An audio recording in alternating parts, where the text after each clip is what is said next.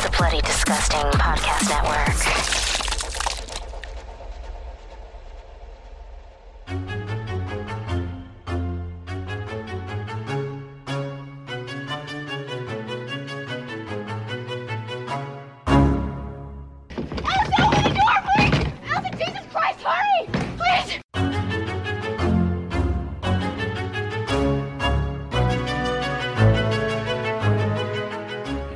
Welcome back to Horror Queers. We're talking spa weekends with the girls. We're talking Slovakia. And we're talking Countess Bathory arterial blood spray. I'm Joe.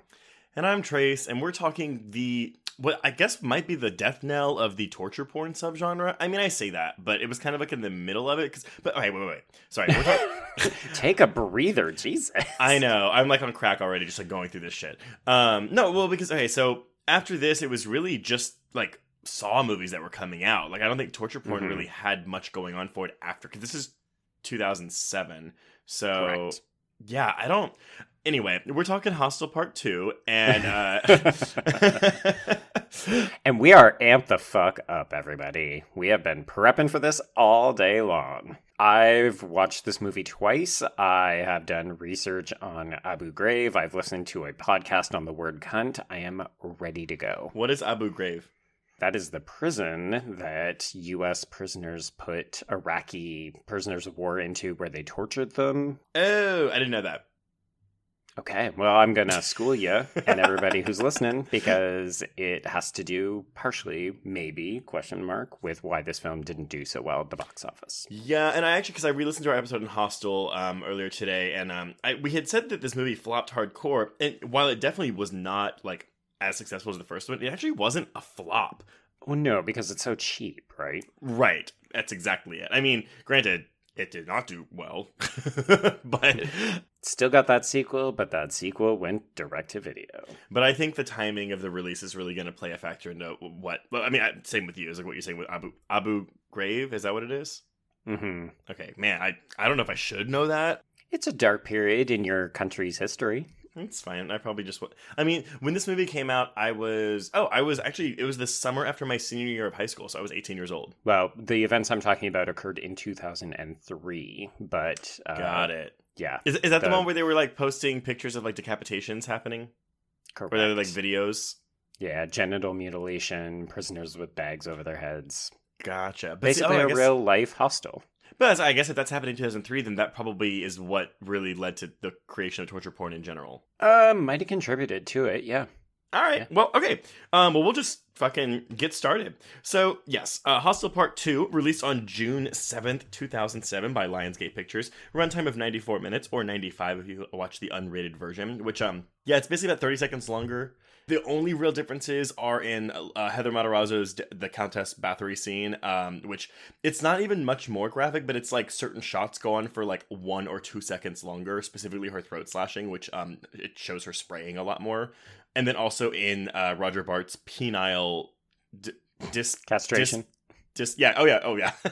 Castration. Oh my god. Like, are you looking for a fancy word? I was like penile dismemberment. I don't. Ooh, get that trending, everybody. Dispenisment. I had seen, because I've seen this movie a bunch, and I forgot that in this unrated cut, like, it is just full on like prosthetic dick when it gets cut off. It is insane. Oh yeah. There is a chock full of peen. Which I think, because I mean, and listeners, if you haven't listened to our episode of Hostel, go back and listen to it, because we talk a lot about the overt homophobia in that movie and the kind of like toxic masculinity. And this movie, I think, takes a more critical eye on the toxic masculinity, and is also not homophobic. Depending on how you're viewing it. Yeah. I don't think it is, but we'll bring up some opposing or dissenting opinions. Yes. But you have a queer female lead in this movie. Correct. Although the word lesbian is literally never pronounced. We do hear the word gay, but never lesbian. When do they even say the word gay? Whitney says something about something being so gay. Oh, God. I don't even remember that. But you know what? At least they're not dropping fag and like... Oh, yeah. And at least these girls are tolerable, unlike the male leads from the first film, who really just want to see get murdered. Right? Even Whitney, the B.J. Phillips character, who is like the quote-unquote unlikable one of the group. Yeah, she's the Paxton of the group. Right, but she's still like, I like her. Yeah, it's funny because I don't know that the actresses themselves are more likable than the male actors of the first film, but the characters are so much more tolerable and enjoyable. And this movie came out, it was like a year and a half after Hostel. So also, the turnaround wasn't that long. So the fact that torture porn died that quickly is kind of insane. But yeah, this movie feels like a direct response to a lot of the criticisms he received from the first movie. But this one was much more poorly received, not just commercially, but critically than the first movie. Correct. Yes. Actually, on all counts. So I managed to listen to the audio commentary. It's one of the reasons I watched the film twice. And he does talk a fair amount. Eli Roth does. He talks about how he made certain creative decisions in response to reactions from the first film. Well, that's good, because I felt them, and that's also why I like this movie more. And I still like it more. It did hold up for me, but it did not hold up for you, Joe. Not quite as much. So originally I had this as a 4. I downgraded it to 3.5. And I have a feeling I may be a bit more in line with some of the people who have criticisms of it. I just found it's doing a couple of things really well, and it's got some fascinating things to say. But at the same time, some of the problems bothered me a little bit more this time around. I do. If I have one major complaint, it's that the beginning of the movie, which I still think this movie flies by relatively quickly, but because it is a lot more of the same, and at least when we come to the girls and the setup for how we get to where we're going. Right. The addition of showing more from the elite hunters group is a very wise decision, and I think for the most part that pays off. But yeah, I think some of the setup for the girls, despite me enjoying my time with them more so than I did with the guys in the first movie, it just kind of feels like a little bit repetitive. Yes, and that's actually one of the major criticisms that people like to level at this film is that, it's just too much of the same thing, only he's taken girls, and so it's super fucking misogynistic now, which I don't agree with. I don't agree with that either. And listeners, we mentioned this last week at the end of our Screen 2 episode, but we actually did try to get a couple different people. We didn't ask them specifically. Well, no, we put this episode out for a couple different potential guests, and none of them wanted to cover this. They didn't say specifically, I don't want to do Hostel Part 2, but they kept picking other movies. Yes, we had a couple of blank entries, and we were sort of like, yeah, we're looking for guests on these dates, and people zeroed in on other dates and avoided this one like the plague. Which I really think, granted, this movie is very gory, and I do think it is gorier than the first movie, or maybe not even gorier, but I think the violence is more visceral and effective. It feels gorier somehow. I don't think actually either of them are that gory, all things considered. As we talked about in that very first episode, a lot of it is suggestion. There's a lot of editing away from the kills in this, but people, I think, have stronger reactions to this one, and I do think that it's because it's women. I do think so, too. And as we go through the plot summary, I'll mention parts where I'm like, oh, I'm surprised he didn't show X. Mm-hmm. Specifically, honestly, it's B.J. Phillips' death. But there are times where I'm like, it's interesting that he shows restraint here, but then he doesn't show restraint in this other part, Yes. No, this is the paradox that is Eli Roth. He's so complicated, Trace. But to me, this movie felt like him growing, or at least trying something different, kind of. Whereas, some of his later works, as we discussed in the Hostel episode, I just he has yet to match this movie for me in terms of just quality and I say maturity? I don't know. Yeah. So originally, because in that first episode, the game that we played was which of his filmography would you keep and which would you kill? And this time around, I was trying to think of some variation of that, but honestly, all of his movies just kind of ring the same to me. I don't feel like he really has matured as a filmmaker, but you're right. I think this is maybe his most adult offering. Ugh. I 100% agree with that. The whole reason he's a thing is because Quentin Tarantino pushed Hostel for him.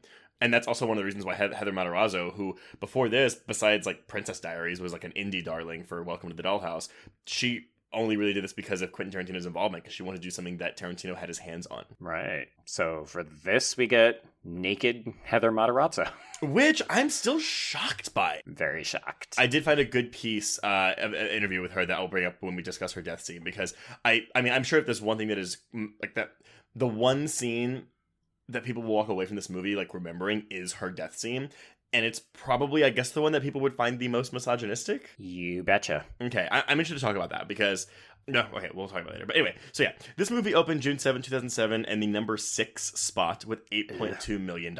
Yeah. Not good. Also, a summer release when the first one came out in January. I think that's also quite perplexing. Like, so, torture porn, I mean, you have your Solace coming out in October, and... I guess there was some, like, Hills Have Eyes was March, but, like, I don't know. It just seems like a weird release date. Well, we've got a mini-sode coming up on January horror releases and whether or not they're controversial or good or bad. So we'll talk about that in a bit more detail later. But I do wonder if they switched the release date for this because they thought they had a guaranteed summer performer on their hands. And that's possible. So it went on to gross $17.6 million total domestically, whereas the first one made like over $19 million its opening weekend in January of 2006. Internationally, it made $18 million, and that made for a worldwide gross of $35.6 million. Again, against a $10 million budget, so it's fine.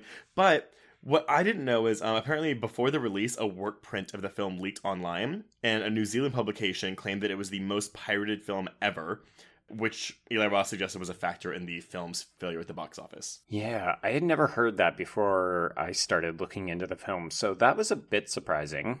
Also, interesting response considering that we just talked about Scream 2, which also had a script leak, but I guess a work print is a very different, like, this is actual footage that they're not going to reshoot. Also, I hope that person got fired if whoever was in charge of guarding that work print. Well, this is the difference between 1997 and 2007, right? Like, if you lose something in 2007, it's everywhere. You can't get it back. Whereas in Scream 2, it's like, oh, people had to describe the scenes or reproduce it from the photocopies. Right. And I'm sure it did contribute to it, but honestly, I just can't see that many people really wanting to pirate this movie just based on the public interest in torture porn declining over those years. I mean, I think it's a way for Eli Roth to maybe save a little bit of face, but I don't doubt that there were probably, I mean, we all know people who pirate movies, and there's a lot of people who say, you know what, I'm interested in seeing this, but I don't want to pay for it. So if there's already a small number of people who are going to go and see this, and then you're cutting into that by people who are like, well, I could just get it for free. Yeah. It is going to have an impact. But again, it's like, okay, Eli Roth. I mean, if people really wanted to see it, they would be out there supporting it. So maybe the interest was also not there. Yeah, so critics didn't like it either. Rotten Tomatoes of 44% with an average score of 5.03 out of 10. Audience score of 39% with an average score of 5.76 out of 10. And as we discovered last week, a positive audience score on Rotten Tomatoes is a 3.5 out of 5 or higher, which is stupid, which is basically a 7 out of 10. Metacritic is 46 out of 100 with a user score of 52 out of 100. So that's actually not that bad. I mean, we discussed this with Hostel too. Well, because Hostel actually got positive reviews. I think it has a fresh rating on Rotten Tomatoes with like 60-something%.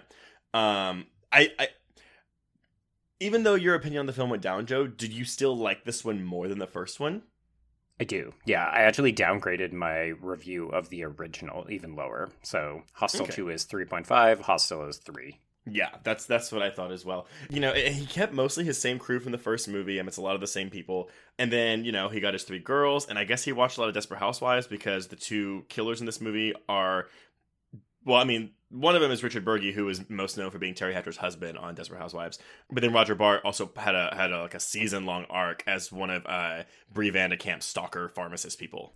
Yes, that is actually pure coincidence. He says on the audio commentary that he has never actually seen the show because he doesn't have time for TV. I bet that's a lie. I bet he thought that if he told people he watched Desperate Housewives, his horror bros would like eviscerate him. So he's like, what? I've never seen Desperate Housewives. He doesn't say how he came across Roger Bart, but he definitely says that Richard Burgi was the first person that he auditioned for the role of Todd, and he just 100% nailed it. Do we want to discuss the marketing and posters before, during, after? I think we should do it before, and I think we should talk about the state of horror in 2007, just as some of the reasons why this film maybe wasn't received as well. Well, okay, I agree with that. So I think a lot of the marketing on this film went off on shock value, not just in the posters and because the trailer even was like a minuscule, like it was like a teaser trailer, which I'm in support of. But what people thought Hostel was, which was just people getting tortured, is what that trailer promoted. Yeah, it's not changing anyone's opinions, that's for sure. It was also subtitled. It was spoken in a foreign language. Oh, really?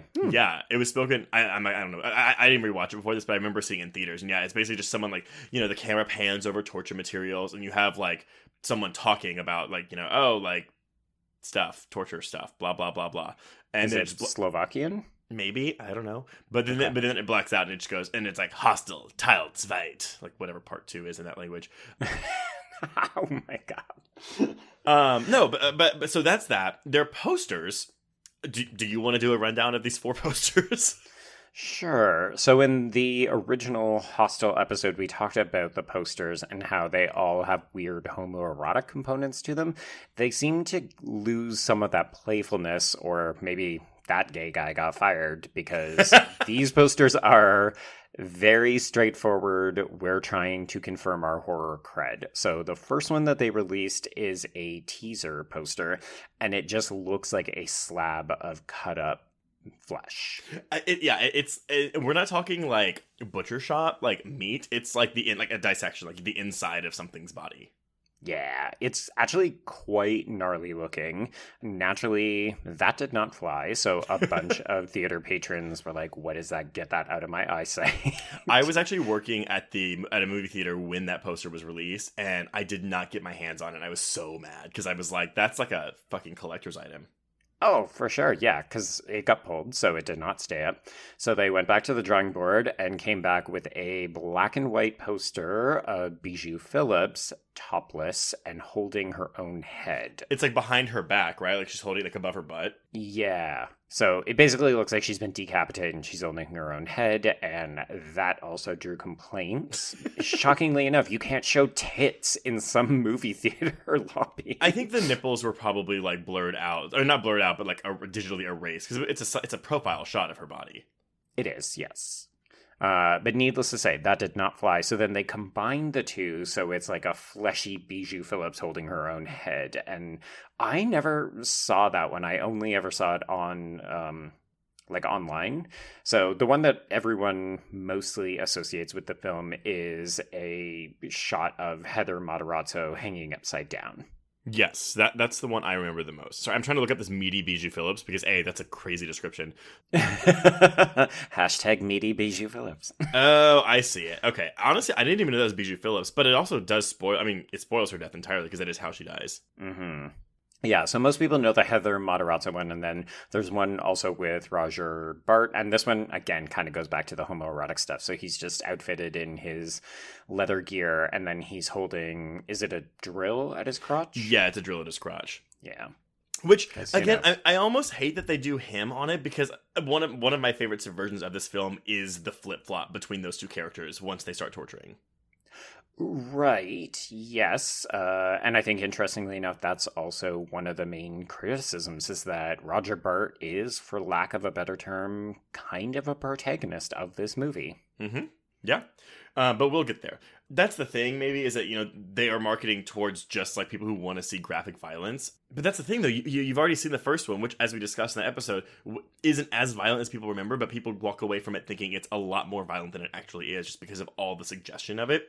This sequel was also banned in a lot of countries, and I think they got a lot of mileage out of publicizing that. Or it just reinforced this idea that people already had in their minds that they were not a good fit for this movie, because look at all the outrage it's generating. Yeah, so I have like a little list, but basically a court in Munich ruled the release of the film in its cut or uncut form to be punishable by law. The film was banned outright in New Zealand upon submission to the ratings board after the distributor refused to make cuts in order to receive the R18 certificate. but it did get a DVD release. And then on October 8th, 2007, so this is like months after the movie came out, it was cited in the House of Commons of the United Kingdom as an example where stills from the film could be illegal to possess under the proposed law to criminalize possessions of extreme pornography. Yeah, which is just insane. And the person who actually presented that, who was like the MP, actually ended up admitting that he had never even seen the film. He had just been reassured by people that it was completely misogynistic and disgusting. Yes, I have that quote. Yeah, he was assured by trusted sources that from beginning to end, it depicts obscene, misogynistic acts of brutality against women, which, again, is not true. No. And I mean, people in the UK can correct us, but I love it every time you see a news report that comes out of Britain where they talk about a trusted source and you're like, is this the Daily Mail UK? Because that's like a tabloid kind of site. It's like the National Enquirer in the States. More or less, yeah. You're just, a trusted source. Like, who is not going to go on record for that? That's not controversial. So some of this stuff ended up drawing some people's ire. So if you look at the Wikipedia page for this, there's a fairly prominent woman who she dabbles in film criticism, but also she's a lawyer. Her name is Julie Hilden, and she wrote a piece called Free Speech and the Concept of Torture Porn, Why Are Critics So Hostile to Hostel 2?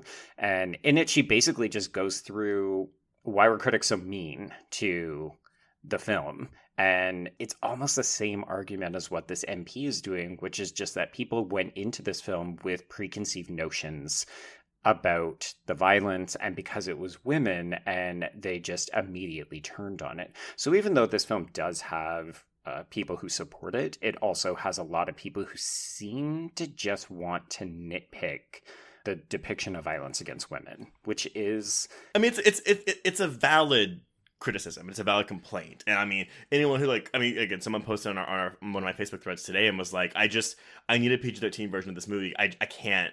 Why? I don't want to watch this again. And I'm like, I get it. It's not easy to watch. I do still think, though, I mean, mostly with this movie, and because the humor is still there. There's still plenty of darkly comedic moments in this movie that I personally think are more effective than the ones in the first movie, especially when it comes to the editing. There's a couple edits, like after like lines of dialogue, where it's like, oh, I see what you did there. Yeah, and Eli Roth is on record as saying that he doesn't actually consider this a sequel per se. He sees this as a continuation of the same story. So he identified elements that people said they really responded to in the first film, and then he fleshed those out to tell more or less what happens after the events of the first film. I mean, that is the case. I mean, it does. The beginning of this film reminds me of Friday the 13th Part 2, where it's like we're following the protagonist of the first movie and they die, but we also get like a lot of recap footage of the first movie. Or a Halloween Resurrection. Or, yeah, exactly. Or if we're going there, Silent Night, Deadly Night Part 2, which is 40 minutes of recap of the first movie. I never really buy that argument. I mean, not argument, but that statement was, it's not a sequel, it's a continuation of the first film. I'm making an 8-hour movie. The only movie that has really worked for me in terms of like, it's not its own movie, it's a continuation, and we've discussed this before, is Insidious Chapter 2, where it's like, that movie to me doesn't work on its own, but it does work if you just consider it the third act of the first movie. Not completely, but it works better. Right, yeah. I have seen a couple of people online comment that if you play these back to back, they do feel like the second one is paying it off. But I agree. I think this is also a film that does stand on its own, and it's very clearly made, as we've suggested, based on criticisms and observations from that first film. Like, this is Eli Roth responding in part to criticism that he received on the first film and him trying to address it while simultaneously fleshing out the world of the film. So, as we talked about when we talked about Hostel Part 1, torture porn is a combination of different terms. So you've got this concept of torture, which involves, sadomasochistic pleasure. There's interrogation. It gets depicted in spy movies, and it's used in police interrogations and all these other things. And then, of course, pornography, which is this idea that people might be getting off on it or were showing skin. So you put them together and you get this very clever, very marketable term. Of course, when you think about the concept of a torture porn film, there's actually very little torture in it because the torture isn't about interrogation at all. It's actually just about power relations. So it's about someone hurting somebody else, typically for pleasure. So now, if we put 2007 into perspective. So the reason that I brought up Abu Ghraib, so this is in response to the war in Iraq that began in March of 2003, and the U.S. Army and Central Intelligence Agency, aka the CIA, they committed a series of human rights violation against detainees in the Abu Ghraib prison in Iraq. And the fun thing is that you can go online and you can see pictures of the physical, sexual abuse, the torture, the rape, the sodomy, and the murder of detainees. This came out in April of 2004 via a CBS News. But the reason that it's important for this particular film, it gets brought up in an article that I did for research called Hostel 2, Representations of the Body in Pain and the Cinema Experience in Torture Porn by Gabrielle Murray for Jump Cut. But she talks about this in perspective because it was in 2006 that 279 photos and 19 videos were released and made available on Salon.com. So you could see edited footage, like blurry pictures. They weren't lingered on in the CBS News report. And then all of a sudden, it's all over the fucking net. So it's like it became too real at that point then. And do you think that's like a contributing factor to like people getting turned off? Because it's like, oh, I've seen the actual torture and it is not entertaining. Mm-hmm. Yeah, fucking heavy trigger warning. You can find pictures and videos, like they're all still up there. And they look like something that you would see in Turistas or Captivity or Hostel. See, it's so funny too because Turistas, I mean, that movie also flopped, and I actually don't hate that movie. I mean, it's not great, but it's like, you know, passable, fine thriller. But that's also not that gory. I think there's one organ transplant scene that's like kind of disturbing, also on a woman, which makes it even like somewhat. Well, do I want to say it makes it even more disturbing to say it's been done on a woman?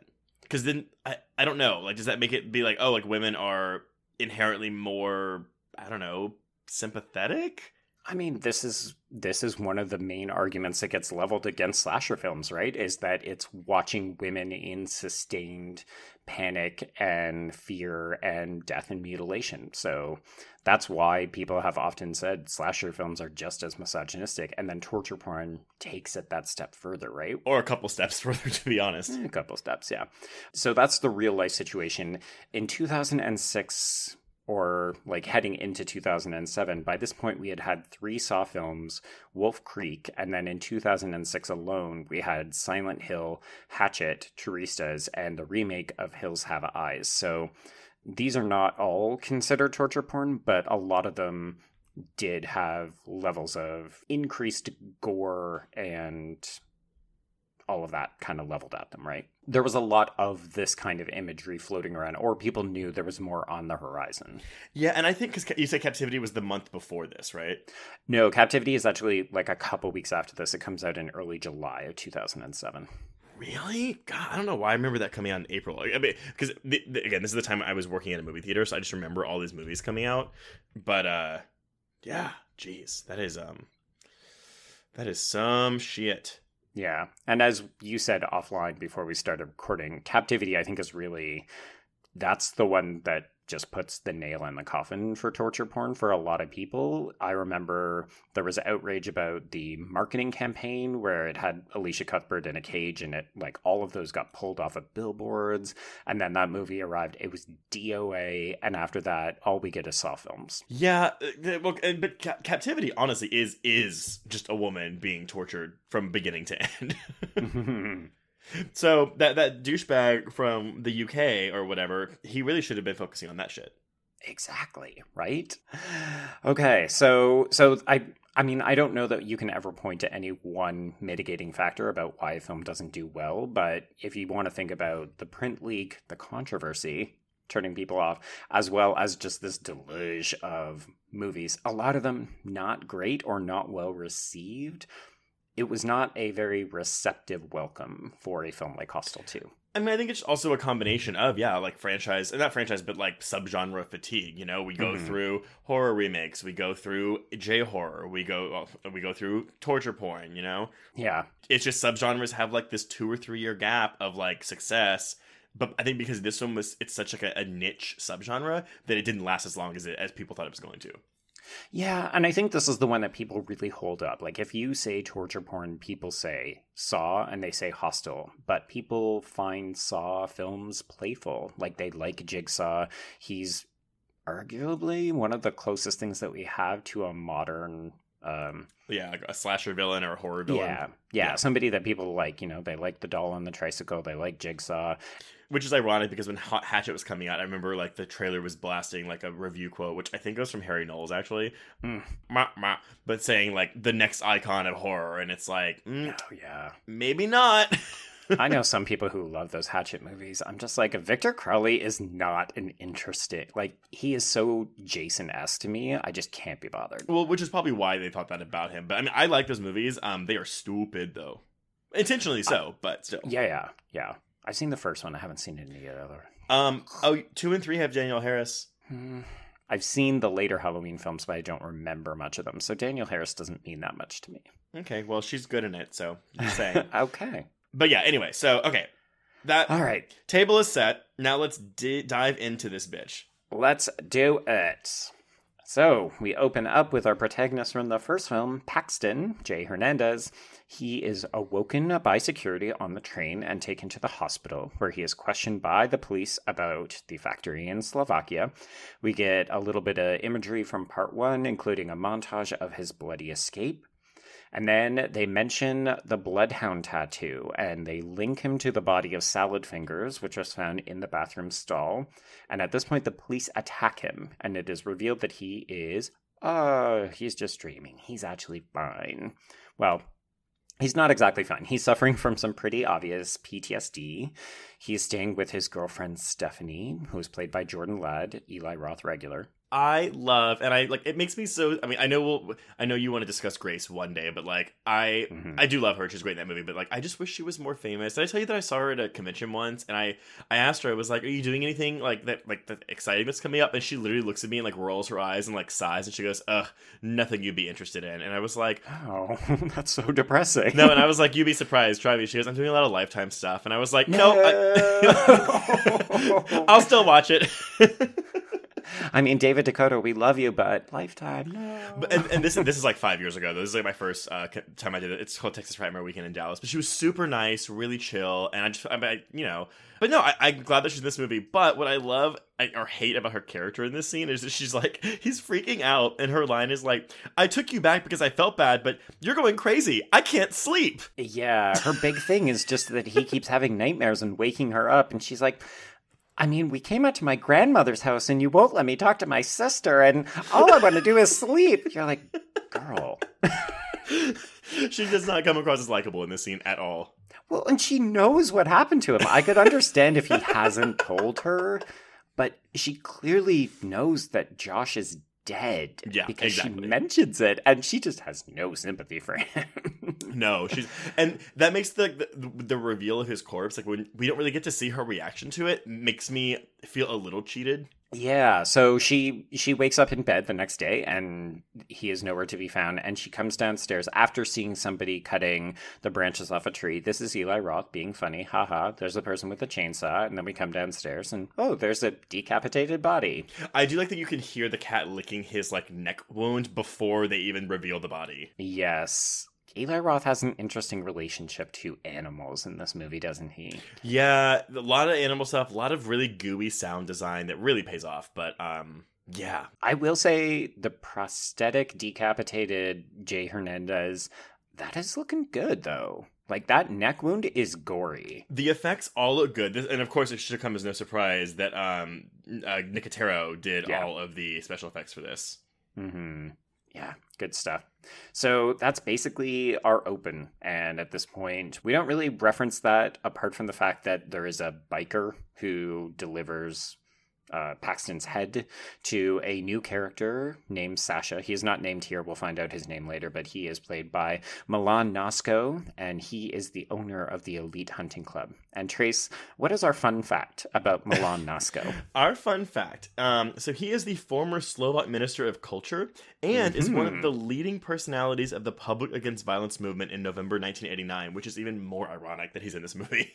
Yeah, so he was an actor before he became a member of the public service, but I just love the fact that, like, what a weird casting choice. And apparently he loved it. Like, he loved this idea that he was going to be this terrible person in this torture, gore, splatter He film. actually has a lot of fun with casting small parts in general. Like, the art teacher that's coming up is some old actress that had, like, retired 15 years prior, or 5 years prior. The director of Cannibal Holocaust is a cameo in this movie. Eli Roth knows cinema. He knows Italian cinema, especially. And it shows. I mean, his love for the genre shows. It's just his boyish things, like, boyish mindset that sometimes get the better of him. Yeah, which is why he gets along so well with Quentin Tarantino, right? Because they both love cinema and they know it really well, but they also act like fucking school children. Yeah. That was actually one of the more enjoyable parts about going back to listen to our episode on part 1, is just how much we rag on the relationship between the two of them. Oh, they're totally fucking behind the scenes and masturbating to their, to torture porn. Yeah, they totally jerked off into Jay Hernandez's, like, fake napkin. Yes. And then that cat licked it up. Yeah. Okay, so let's introduce our new ladies for the film. Let's cut to Beth, Lauren German. Wait, we cut to penis, I feel like. Like, it's like an immediate penis shot. It is. Eli Roth, this is his attempt to address criticism by female fans that there were too many boobs in the first film, so he wanted to begin and end Hostel 2 with dick. Which, you know what? Mission accomplished. I will take it. Yeah. Because I think even when XL comes out later, I don't even think we get a full shot of her, like, nude body. He, like, cuts away, which I was like, good for you, Eli Roth. Yeah, it's like a glimpse of boob, but not anything more than that. And her nipples were CGI'd out, actually. Oh, really? Mm-hmm. Because, I personally appreciate that. I am super offended by nipples. Get those fuckers away from me. Can't wait to do Jason X so we can just get rid of the nipples. I know. Oh, God. Stay tuned. No, but I actually, do we see any bush in this movie? But it's Heather Matarazzo's bush, but that's okay. Yeah, the bush you least expect to see. Yeah. So sorry. I interrupted. So we have penis, and then we have Beth. Yeah, penis Beth, yes. So Lauren German, I forgot that she played the hitchhiker in our remake of Texas Chainsaw Massacre. See, that's the only thing I know her from is that. But she was also the head bitch in A Walk to Remember, which I forgot. Haven't seen it. Sorry, Cody. Oh, dude, it's saccharine as fuck, but it's really sweet. Isn't it basically The Notebook for kids? Yeah, but it came out before that. I mean, it's Nicholas Sparks, and there's of course it's like death. Right. But because I was like, oh, she hasn't done anything since this movie. She has made a living on TV. Oh, really? Yes. So she was on 2 seasons of Chicago Fire playing a lesbian again. Yes. But she gets killed in the 3rd season. But then she's also been on a main character on the show Lucifer since the beginning. Oh, right. Yes. Okay. Yeah. And that's a 4-season run, although it's, I think, done now. I think I thought Netflix renewed it, or maybe they renewed it for season 4 and that was it. I don't know. But yeah, one of the two. It's either got one more season or yeah. She's had steady work since this show ended, since this movie came out, and I was like, you know what? Good for her. Yeah, get that TV money. Mm-hmm. Okay. Yeah, so that's Beth. We've got Lorna, who is Heather Matarazzo. And then we've got Whitney, who is Bijou Phillips, and they are Americans, and they're just in Rome, studying life drawing, doing art stuff. It's unclear if this is just a summer thing for them, or if they're actively pursuing a degree. Every plot summary I found said that they were art students, so I'm gonna say it was a degree. Although I don't buy for a second that Bijou Phillips' character is like a serious artist. Yeah. I mean, in the commentary, Eli Roth basically just says he put a drawing pad into their hands so that he could get the dick in there. Okay. Because, you can't just have a nude man because people will cry foul, but if you have a nude man and then you have people doing a drawing of it, then it's art. Well, that's your difference then, though, is, he presents the male art form as a form of art, but for all the female nudity, it's not classy nudity. Well, and this film sort of takes a step back from the first film's treatise about vulgar Americans and the depiction of Europeans as threatening. There's a little bit, but it really disappears the minute that they decide they're not going to go to Prague, that they're going to go instead to Slovakia. Well, but it's really, because though the introduction, not the end, but like the exploration of the elite hunting group, like, takes it away as like, oh, it's just all Europeans, and it's like, oh no, it's this actual like club, you know? Yeah, and a lot of Americans this time. Yeah, yep. Yeah, so the other important thing about this is that obviously we get introduced to our female villain for the film, Axel, and she is played by Vera Jordanova. She has not acted since this, I don't think, but she's a model, basically. I mean, she gorge. Yeah, she's super no hot. Big surprise. Although, of course, I have heard people criticize this film for depicting lesbians as skinny white girls. That is not incorrect. I actually do like her performance in this movie, though. I do too, actually. I think she's better than the two girls from the first film. And maybe it's just because she's used differently. Like, she is the honeypot for this entire film, as opposed to those two girls who are just kind of flirty, vapid. Yeah, but that's kind of why I mean, okay, we'll talk about homophobia coming up, I'm sure, but that's why I kind of like the lesbianism that's in this movie as opposed to like how they're done in the first movie. Well, why do you like it? Why do you think it works better here? Is because it's more subtle? Subtle. I also feel like there's an honesty to it that I just feel like, and maybe just because it's not douchey, you know? It's like the idea of these men going over there being like, because the way that male sexuality is presented in Hostel is like very much like straight up just fucking, you know? They just care about tits and pussy and fucking. And pussy. This seems more tender though, and granted, a lot of this is a combination of German's performance, and I do think that Roth writes Beth very well. Yes, yeah, I think he writes her better, and then she humanizes the character a lot. Yeah, it's also a bit of a chaste love affair, right? Like, this isn't lecherous. The most we get is a bit of a back massage, so... And that's also, like, there's that restraint again. Like, we don't... Because I you know, when you think, oh, Eli Roth's going to make a movie where a lesbian is the lead, isn't the first thing you're going to think of, oh, it's going to be this fucking male-gazely, ogling, like, fetishizing, like, girl-on-girl action, and he doesn't do that. I mean, he does, but it's not to the level where you're thinking, oh my god, this is disgusting. Because it's still there. There's still a lot of longing looks between these two girls. There are, but it's not like, you know, them fucking scissoring each other, you know?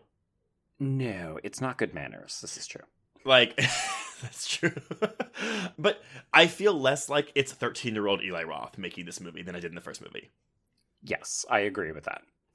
Okay, so we get a little bit of exposition about who these girls are. A quick phone call from Beth's father clarifies that she is super rich and he is overprotective. Only the first thing really plays in, so just bear in mind, super rich. And Whitney doesn't get along very well with Lorna because she feels that she is sexually experienced. She's mildly awkward. She really isn't happy when Beth invites Lorna to come along with them. And this clarifies that Whitney is a bit of a bitch, that Lorna is mildly awkward, and that Beth is just a genuinely kind girl. Yeah, and I think, though, and they don't really explore it much, but Lorna does have, like, a mental illness. Yeah, I heard one of the criticisms that I saw in a half-star Letterboxd review of this film is that they kill an autistic girl. And I was like, she's not artistic. She is medicated from something that is not clarified. I was saying, so we don't see because I remember the pills falling. I didn't remember if they showed what the label was. No, they don't. It's basically like I think it's either antidepressants or anxiety medication. That's what Eli Roth said. Gotcha. Well, because Heather Wixson with Daily Dead did an interview with Heather Matarazzo last April, actually, so it's very recent. But she mentions that the reason that she came on the film was Quentin Tarantino, but she also wanted to spend 3 months in Prague. Sure. Again, girls, get on that.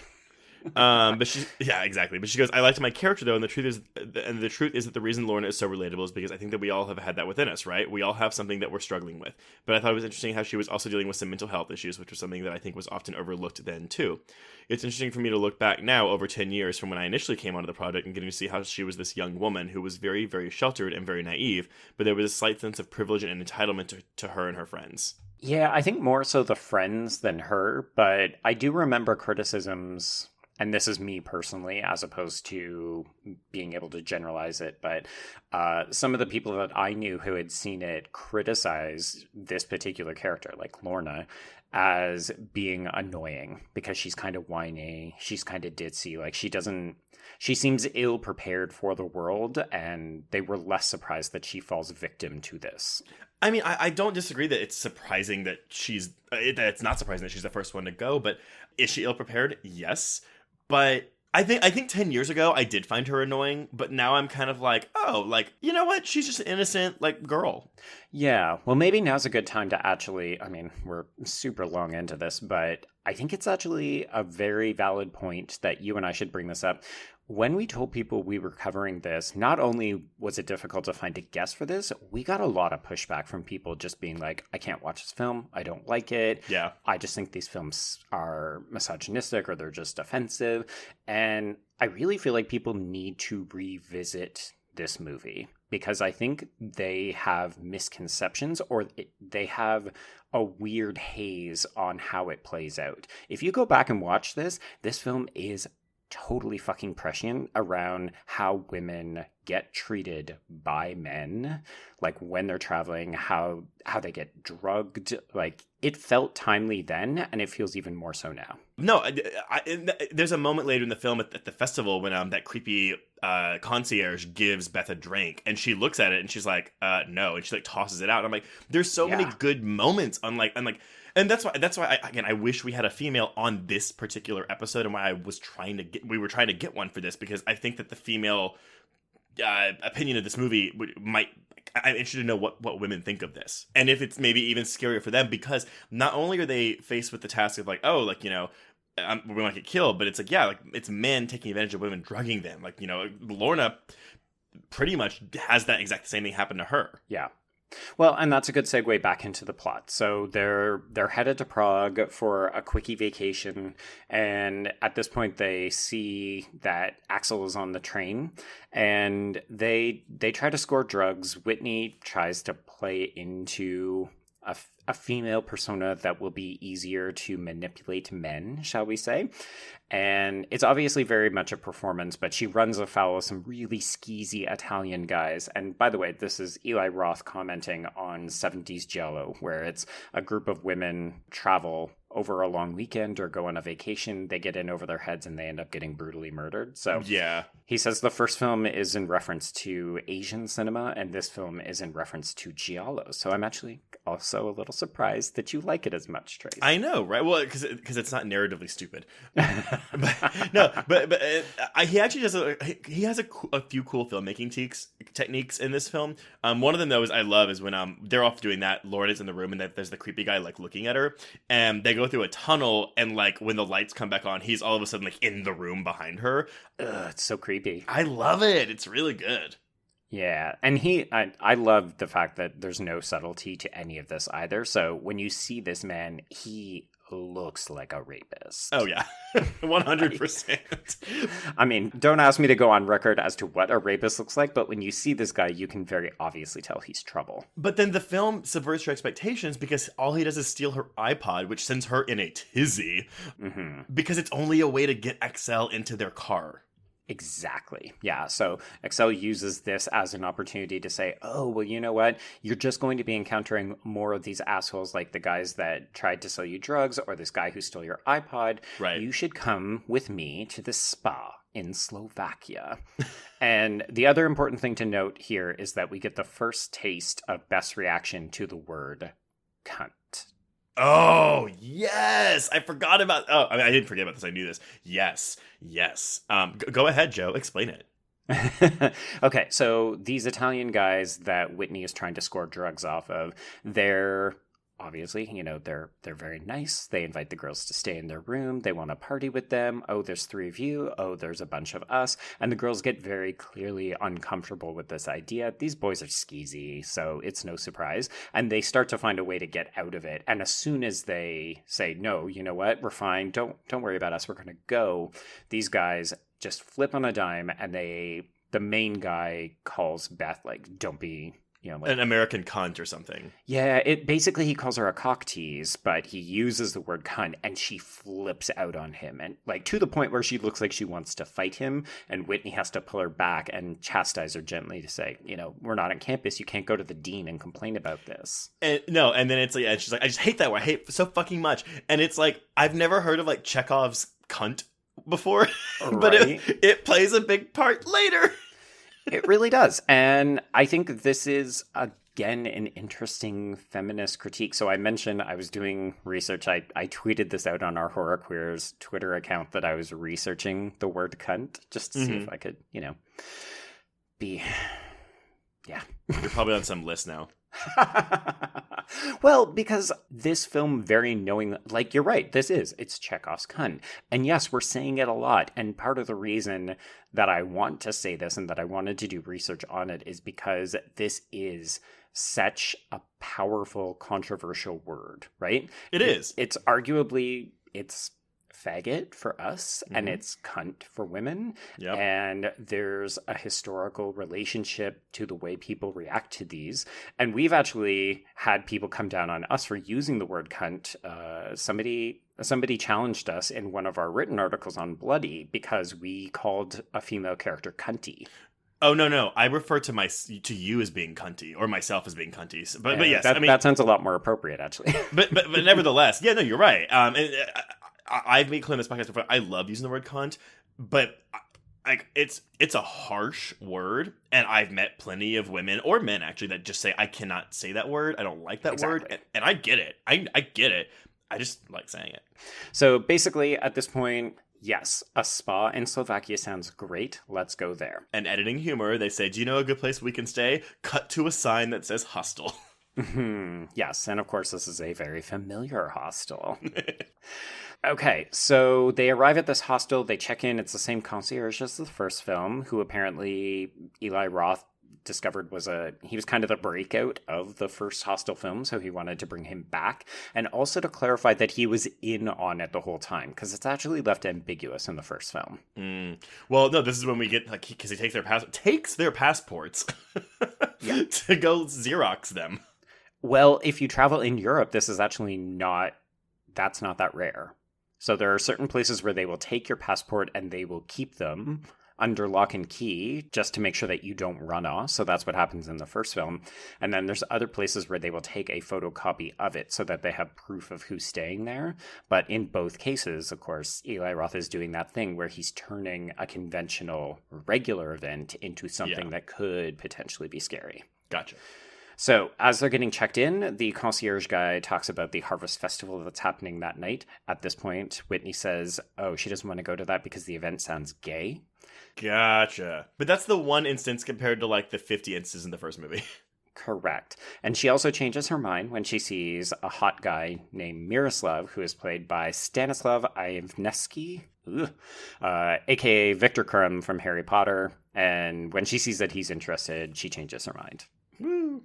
Oh, while we're talking about Bijou Phillips being unlikable, I found this out today and I was kind of upset. Heather Matarazzo apparently was about a year sober when she arrived in Prague, and she attended a get-to-know-you party prior to shooting. She claimed she was constantly offered pills by producers to help her beat the jet lag and get some sleep, but she always turned them down. But she alleged that when Bijou Phillips found out she was sober, she pushed her against a wall and choked her for 15 to 20 seconds and said, "I'm going to make you relapse on this film." And Matarazzo was too embarrassed to tell the directors or producers about the incident. Oh, no. That's terrible. I know. Sorry, Bijou Phillips, if that was true. That's you're a bitch. Yeah, that's enough to get you canceled right there. Okay, well, downer note. So continue. So as you alluded to earlier, the concierge scans their passports. And this is the 24-minute mark of the film. We've only followed these girls as well as our introduction with Paxton. And this is where we get the introduction to the elite hunting group more properly, as well as the first of 3 bidding sequences in the film. So we see pictures of each of the girls. There's a subsequent bidding war with a bunch of generic men, one of whom is Asian, one of whom is a woman who is on horseback for some reason, and all the rest are white guys. And one of the important things to notice in this montage as they're bidding away, breaking 50K on each of these girls, most of the men that are presented have wives and or children, just to really reinforce that these are your everyday rich asshole white guys.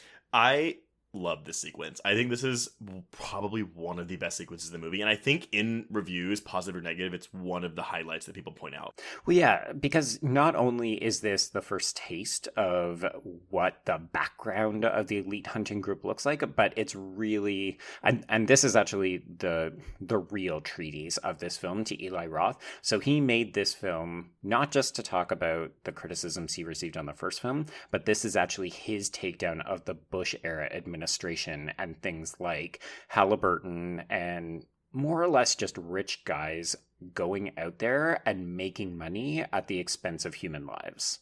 So then I wonder, well, also because, yeah, it's rich, but then I'm also, because it's like taking down the 1%, but then the ending of the movie kind of undoes that. Yeah, which is actually one of the reasons why I dropped my score, because I think it's a really confused message. Okay, we'll get to it. Yeah, we'll get there. Okay, so bidding confirmed. Todd, Richard Burgee, as well as his friend Stuart Roger Bart are confirmed they are going to kill 2 of these 3 girls. So, meanwhile, the girls are just having a great spa vacation. They're walking around. They get harassed by the bubblegum gang from the first film, which is the little kids. They spit in Lorna's face. They call them bitches. She offers them something called smint. Yeah, I didn't know what that was either. I think it's a spearmint. I don't know. But Lorna does get a good dig at Whitney when she calls her a raving bitch. Yeah, maybe that was a true statement. Who knows? Probably so. Oh my god, that was an ad-lib. Bitch. So from this point on, most of the interactions, like the girls are contrasted by what's happening with the men. So they're having this kind of carefree, hostile tourist experience. And the men are getting treated to VIP treatment. So they're arriving by private jet. They're getting picked up in fancy cars. They're getting prostitutes. They get a very funny coaster beeper that will alert them when their time has come to go to the factory. You get that at like fucking like Chili's when you go.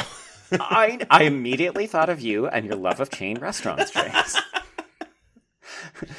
Trace Thurman, party of 2, your factory murder room is now available. If only. I just, like, what, like, where, oh, because I actually know, because when they do get beeped, they're in the fucking brothel. Yes, they do, yeah. The fucking brothel. The fucking brothel, not incorrect. So that night at the fair, we get, again, confirmation of Beth's financial status, as in, you know, hey, audience, pay attention, this is going to be important later on. And across the river, we see that the men are all hanging around because they're more or less looking at the cattle that they're going to kill. Right. And we get a little bit of background detail about some of the details of the contract here as well. So Whitney, she calls Miroslav Borat. That's your one incident of true xenophobia in this film. Which, yeah, I mean, again, it's tampered down from that first movie, which is like all xenophobia. Yeah, indeed. And there's a little bit of dancing, and Lorna she's hit on by this guy named Roman, who is a thick, scary-looking dude. Oh, but also because Whitney tricks her into drinking by telling her the cider was made by the children. Yes, that it's not alcoholic. And then Beth's like, this is quite possibly the most alcoholic cider I've ever tasted. Yeah, I do love that line. No, there's some, I'm trying to think what's something like bitchy, or like, it's like, they're bitchy to each other, but it's not like Black Christmas where you feel like they don't like each other, you know? Right. Yeah, so what's important to note here, and I feel like it's not very evident in the actual film, but Eli Roth goes to great pains to say, the reason that Lorna acts the way she does is because she doesn't drink and she's potentially mixing this alcohol with pills. With her meds. So this is why she ultimately ends up going with Roman and being abducted. Mm-hmm. But before that happens, we need to have a scene where Beth refuses to dance with a boy who says, "I could have helped you," before he is escorted away. The concierge offers to buy her a drink. She says yes, and then she spills it onto Stuart because she doesn't trust him. I mean, she's a smart-ass final girl. Yeah, she is.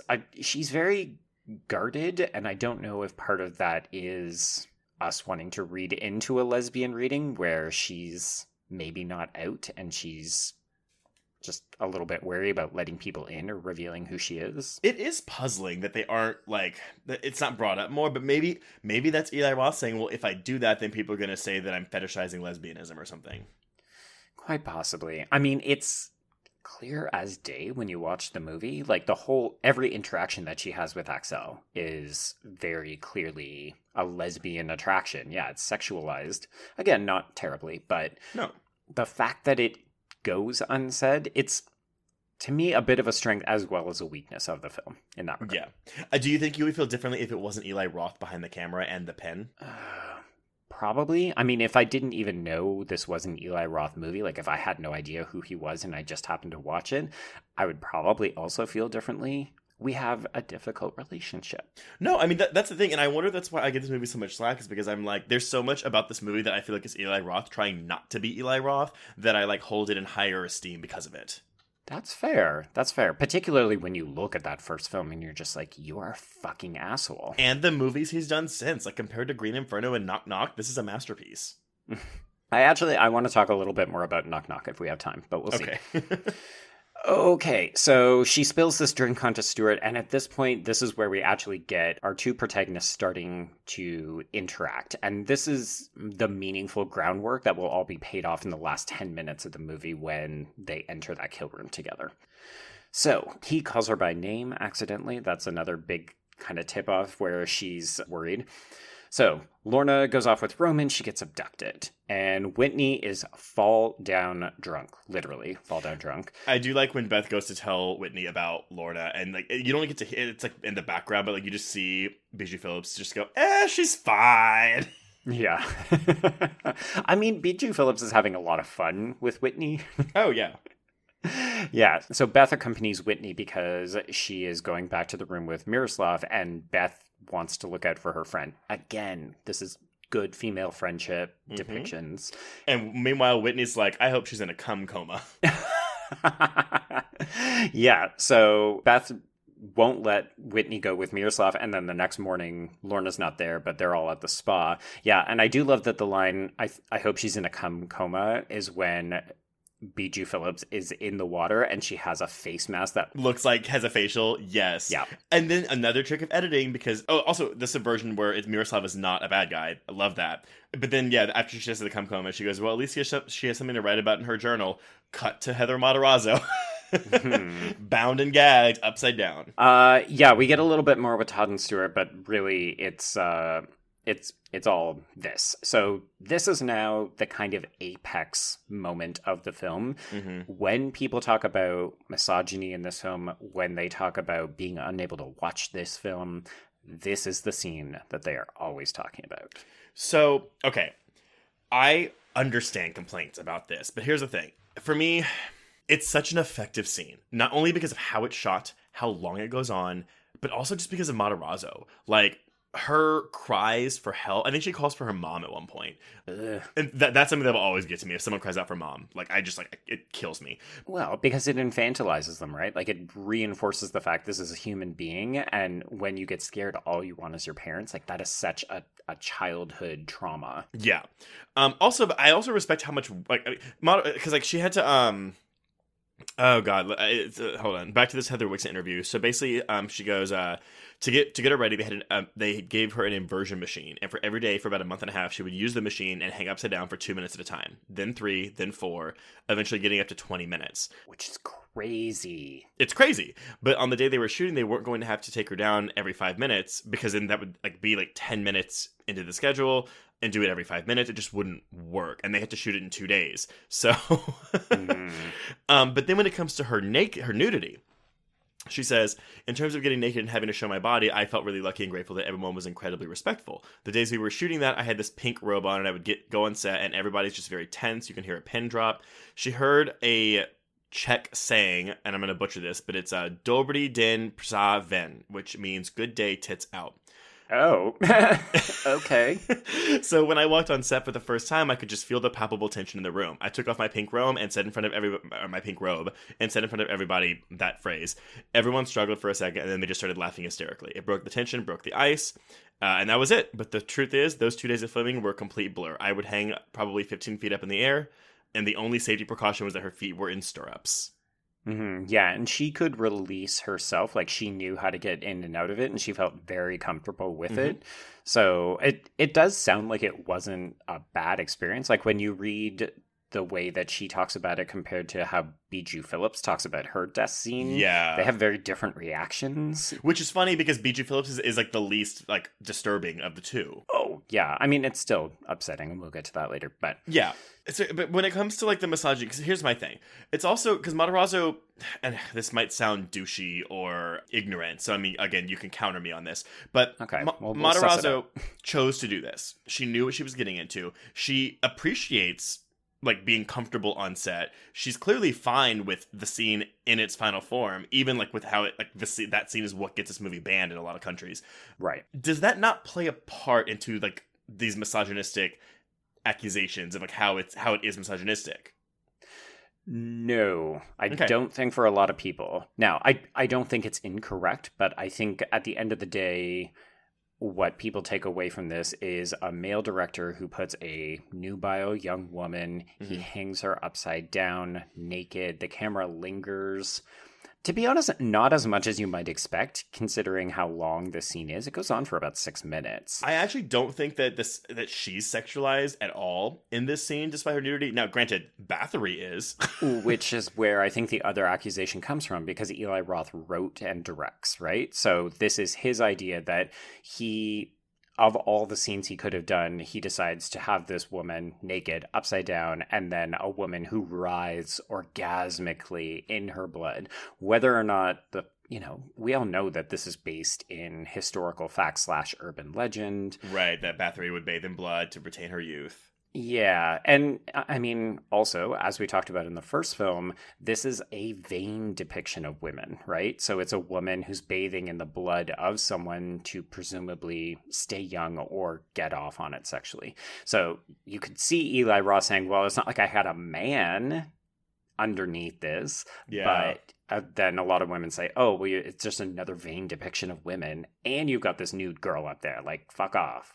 Yeah. And this is a scene that does profoundly disturb me, not because it's a woman, but just because, I mean, even if it had been a man tied on, upside down like that, and doing the exact same things that Matarazzo was doing, I would still find it equally as disturbing, just because it's this. I have in my notes, Jesus, this is brutal. It's visceral watching this. So in case people haven't seen it and don't plan to watch it, this woman is lying underneath Heather Matarazzo. She's got a giant scythe and she's just scraping it along her body. Good sound design again. Yeah, there's a part where she rubs it down. She doesn't cut her, but it's just running down her skin, and you hear it because she hits a ridge of I guess fat, I guess you would say, or something, but a roll, and it skips a beat. It skips a section, and you hear it just scrape. Oh, it's so intense. Yeah.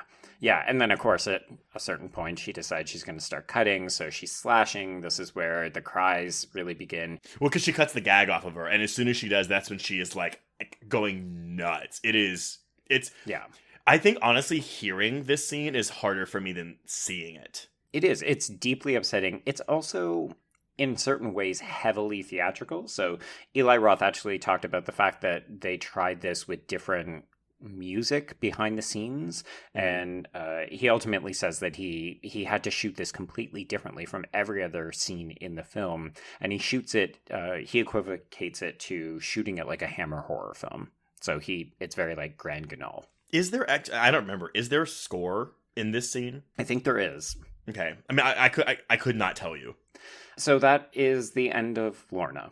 Alas, rest in peace. Yeah, I mean, but you know what? It's the scene that this movie is remembered for. Oh yeah, and he calls this is the set piece for Eli Roth. This was always intended to be the big one, which is kind of crazy because this is not the climax of the movie.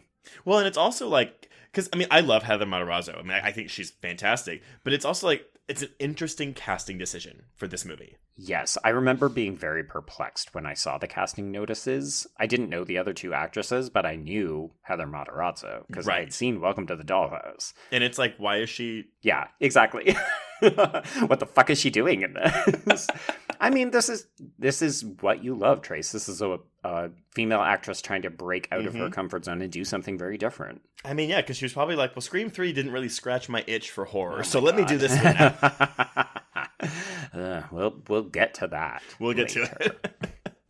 But yeah, final say, I understand the complaints about misogyny because this is the most brutal scene against a woman in the film, but we're not done yet. We're not done yet. But I don't know. I mean, like, I'm trying to think of it. I mean, it is more brutal than anything in the first movie. But yeah.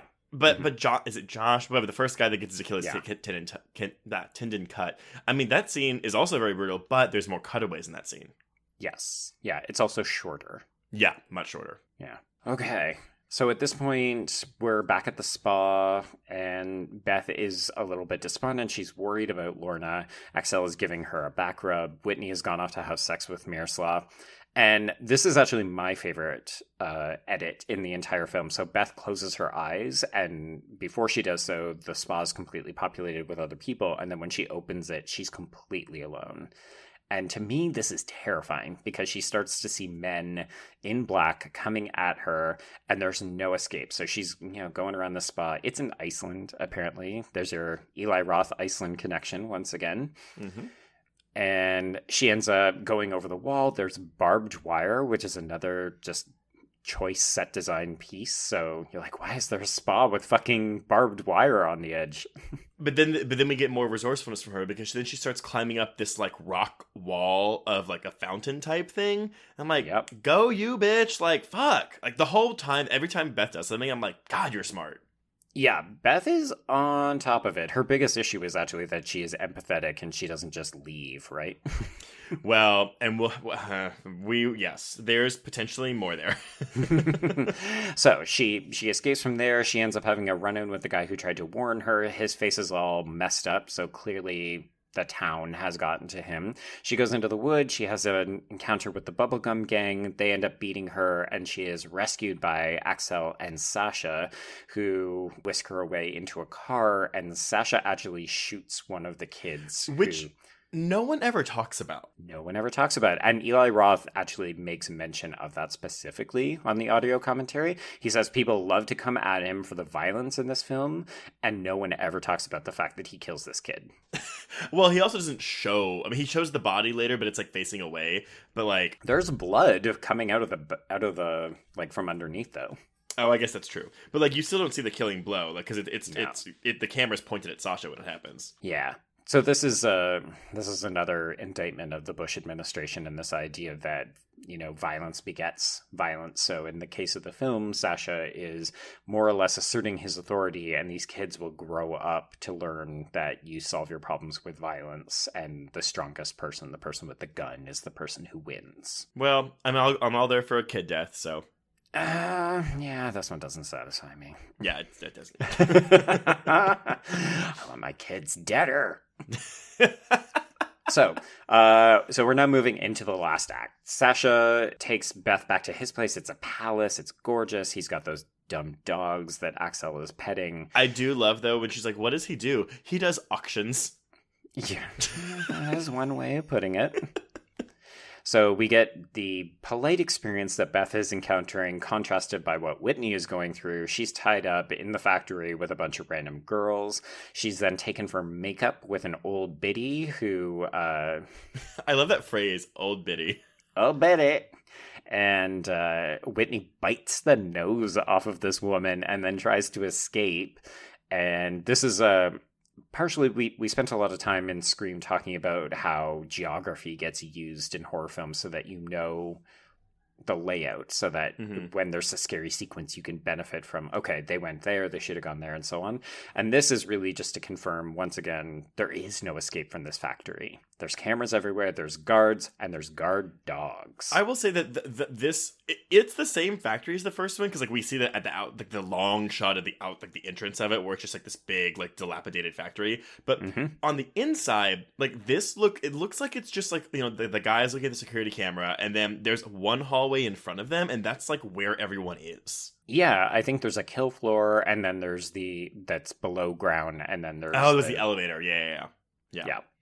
There's a cool bit though when they close the gates and like she's like banging and like you just see the security guards like just looking at her, laughing at her on the cameras. Yeah, it's grody. Yeah. So again, you know, if you were a woman and watching this, you might think, I don't love that.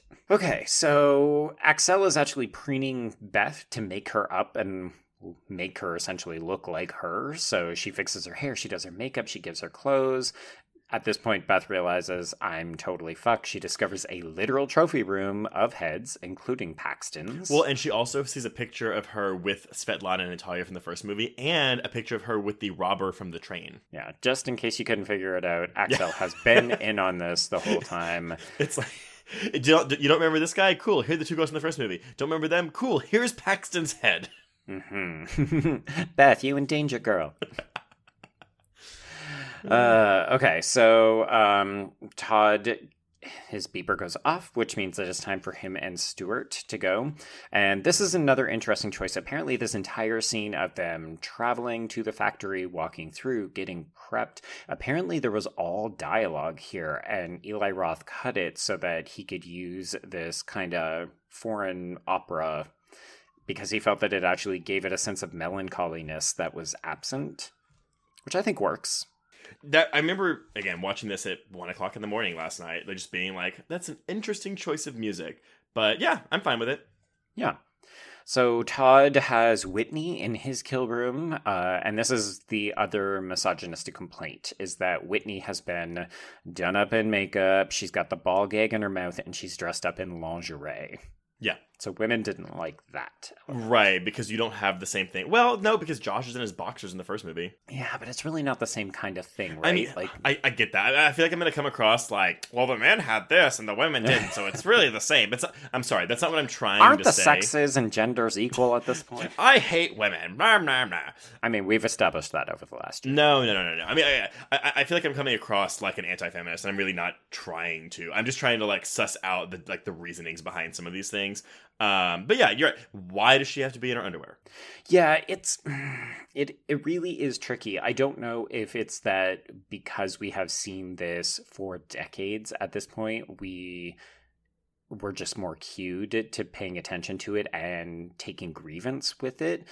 I feel like people also have a weirder relationship to male sexuality, and maybe we can discuss that when we get to the penis. Well, I also think, and I'm just filling in the blanks here, and I might just be excusing it for it, but I also believe that given who is her torturer, because again, they clearly ask for things specifically. I believe that Todd would have asked to have her in her underwear.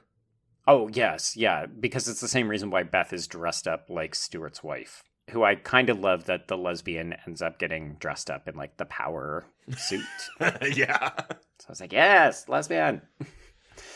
Stereotype. But okay, so we'll just go through the Todd stuff, even though it's actually intercut with what's happening with Stuart and Beth. So Todd, he accidentally scalps Whitney. It's actually a mildly amusing if you can get past how terrible it is. Well, because he has the first gag where like he unplugs the buzzsaw by accident by moving it too far. Yes. And then he keeps holding it up to her face as he's trying to like make her cry more, and then he accidentally like just like and it is horrible. It's horrible, but it is a moment of comedy. Like, it is clearly intended to be funny and to reinforce the fact that he is shit at this.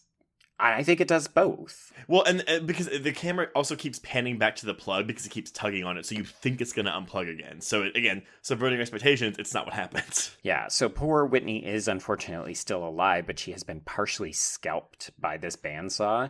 And Todd can't take it, so he leaves. He refuses to finish the job, which is part of the contract. This just became very real to him, realer than he thought it was going to be. Yeah, and he has a bit of a breakdown, so he tells the guy to fuck off. It doesn't matter, he's got the money, so he's just going to leave. He gets into the elevator, he has a breakdown, but it's very short-lived because, of course, by not fulfilling his contract, he is now fodder for the dogs. Part 1.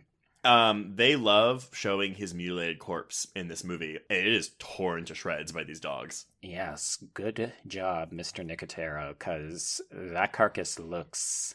There's apparently just a touch of little steam when you cut back to the dogs and the corpse. I believe that. Well, because no, they show it in the elevator, and then they show it later when they're wheeling, when Roger Bart's like, "Where's my friend?" And then it just shows the cart going by. Love it. Love it. Because really, I mean, Todd is the shithead throughout this entire film, right? He's talking up about how this is what men do, you know, like substitute in apex predator, See, blah, blah, blah. I like this critique on toxic masculinity and how, oh, look, this man who's the tough one, well, and we'll get into it with Stuart in a bit, but, like, oh, he's actually, like, can't handle it. But then is it trying to say, oh, he's more effeminate because he can't handle it? No, I think it's saying that people can sometimes talk a big game, but then when they're presented with the consequences of their actions and it becomes real, they can't handle it. I actually relate that a lot to troll culture nowadays, too, where it's like the anonymity of being online, you know, gives you the power to say and do whatever you want. But then, like, when faced IRL with it, that you cave and you can't handle it. Like, that's exactly what this is. Yeah, it's just an earlier version of it with more homicide. Yeah, for sure. Okay, so let's get to Beth and Stuart. Okay. So, of course, Stuart has Beth. She is dressed up like his wife, who is presented earlier in the film as a bit of a ball-busting bitch, and the kids don't appreciate him. And so he is taking his revenge out on her, but it goes back and forth a couple of different ways. It's almost like a mini vignette, like a bit of a play, right? Because it's almost like, because he offers to help her first. But, all right, so do you think that that is genuine, or do you think that that is a ploy? I think the first time it's genuine. Okay. See, I thought that too, but I was like, maybe it wasn't. Maybe it was just a ploy for him to like soften her up a bit. So in the commentary, Eli Roth says he was always going to go through with it, even though Stewart is presented as weaker and waffling throughout most of the film. The fact that when he's presented with this opportunity, when he goes in and he sees this table full of equipment, he doesn't turn away. He doesn't have a second thought. He looks apprehensive, but he's always going to do it. Gotcha. Okay. I mean, this is Eli Roth talking, so... No, I know. And I do like Roger Bart. Also, interesting casting. So I actually thought that Roger Bart always was gay. I always thought he was a gay man. Me too. I feel like we've talked about this before, though maybe I don't know so. And he does play typically effeminate or gay roles. I mean, if you've ever seen The Producers, the movie version, Jesus Christ. His role in Desperate Housewives is also as one of the two gay married men on the street. Right, but he's still obsessed with Brie. It's really weird. But yeah, and so I mean, thought, aren't we all? It's Marsha Cross. I know. So I thought that was interesting casting because, I mean, I think it adds... It's playing into who we believe Roger Bart to be or what we associate him with from prior roles. It also is kind of a commentary on what we associate to be gay or feminine, because he is, I think, a more effeminate man, but he is a straight man. Yep. Yeah. Oh, yeah. It's a good mirror back to us. Like, so why do we think that he might be gay? Because he's not the Todd kind of character. Exactly. And that's why I love the juxtaposition. And I... right now, love the switcheroo with them, but I feel like you might change my mind, so let's see. Well, it's not my intention. Yeah, so he ends up actually releasing her, and they're having this heart-to-heart, and then it's at this point, we also got a quick cutaway that reveals that Miroslav was not in on this, and he's being eaten by a cannibal, who, of course, is that director of Cannibal Holocaust. I forgot about that, and then like it shows him pull the meat out of his leg and like go put it on the plate. It's really gross. it's good. Again, it's another really good looking effect. And he's just like twitching. I mean, again, the actor reactions, like him, Lorna, Whitney, like all their reactions to like what's happening to them is so visceral and realistic that it makes it that much more disturbing. Despite the fact that this particular scene is also kind of played for comedy. Yeah. So I can't remember what changes Stuart's mind apart from the fact that does he just realize this is what he actually wants? That's the thing. So he lets her off, and she goes to open the door, and she's like, "It's locked," and then he hits her over the head. He puts her back in the chain, and then they come with Whitney's photo. And yeah, so this is the third and final bidding sequence in the film. Or sorry, the second bidding. Yeah. Sorry, second. But yeah, then he shows to Beth, and then he's like, "Your friend did, like, look at your friend, blah, blah, blah." And then he goes and kills her. Again, shown on a security camera, he decapitates her, but Roman moves in front of the footage before we actually see the killing blow, which I thought was a surprising bit of restraint. But maybe Eli Roth was like, you know what? We've already seen her get scalped, so it's probably okay to not see her get decapitated. It's both. He actually says, I felt like I didn't need to show people what happens because I've already shown stuff, but also because he thought that people would enjoy speculating more. So I'm like, what more is there to speculate? He one step forward, 2 steps back.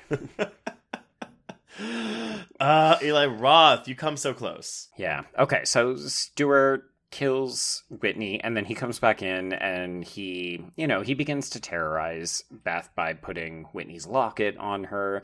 He starts to talk to her as though she is his wife, and at this point, we start to get some good psychology from Beth. Once again, she's very smart. She's on the ball. And so, no, and I brought this up to you last night, and you kind of questioned me, but see, I brought up that Stuart is an incel, because he makes a comment about how his wife like never has sex with him, and like he does all he can for her, and she doesn't find him attractive. She's like he's the good guy, and blah blah blah blah blah. And you're gonna laugh at me so hard. I learned literally last week that incel stood for involuntary celibate. I did not know that was what it stood for. Well, I mean, it's one of those internet terms where you don't often hear the full term; you just hear the abbreviation. Right, and I'm like, yeah, for sure. But I just feel like that's like again, an interesting choice to have for Eli Roth to write this, what I perceive to be an incel, into this, like, again, what I perceive to be a feminist horror film. Right. So the only reason that I didn't agree with you is because it hadn't really occurred to me under those terms. But then when you presented it as such, I realized, yeah, you know what? This was before the term existed, but it definitely qualifies. Got it. But yeah, the psychology going on here where she's playing into the role. Yeah, so at this point, she does what you're told to do if you ever find yourself in a situation where you have been kidnapped, and it is that you need to help this person to understand that you're a human being.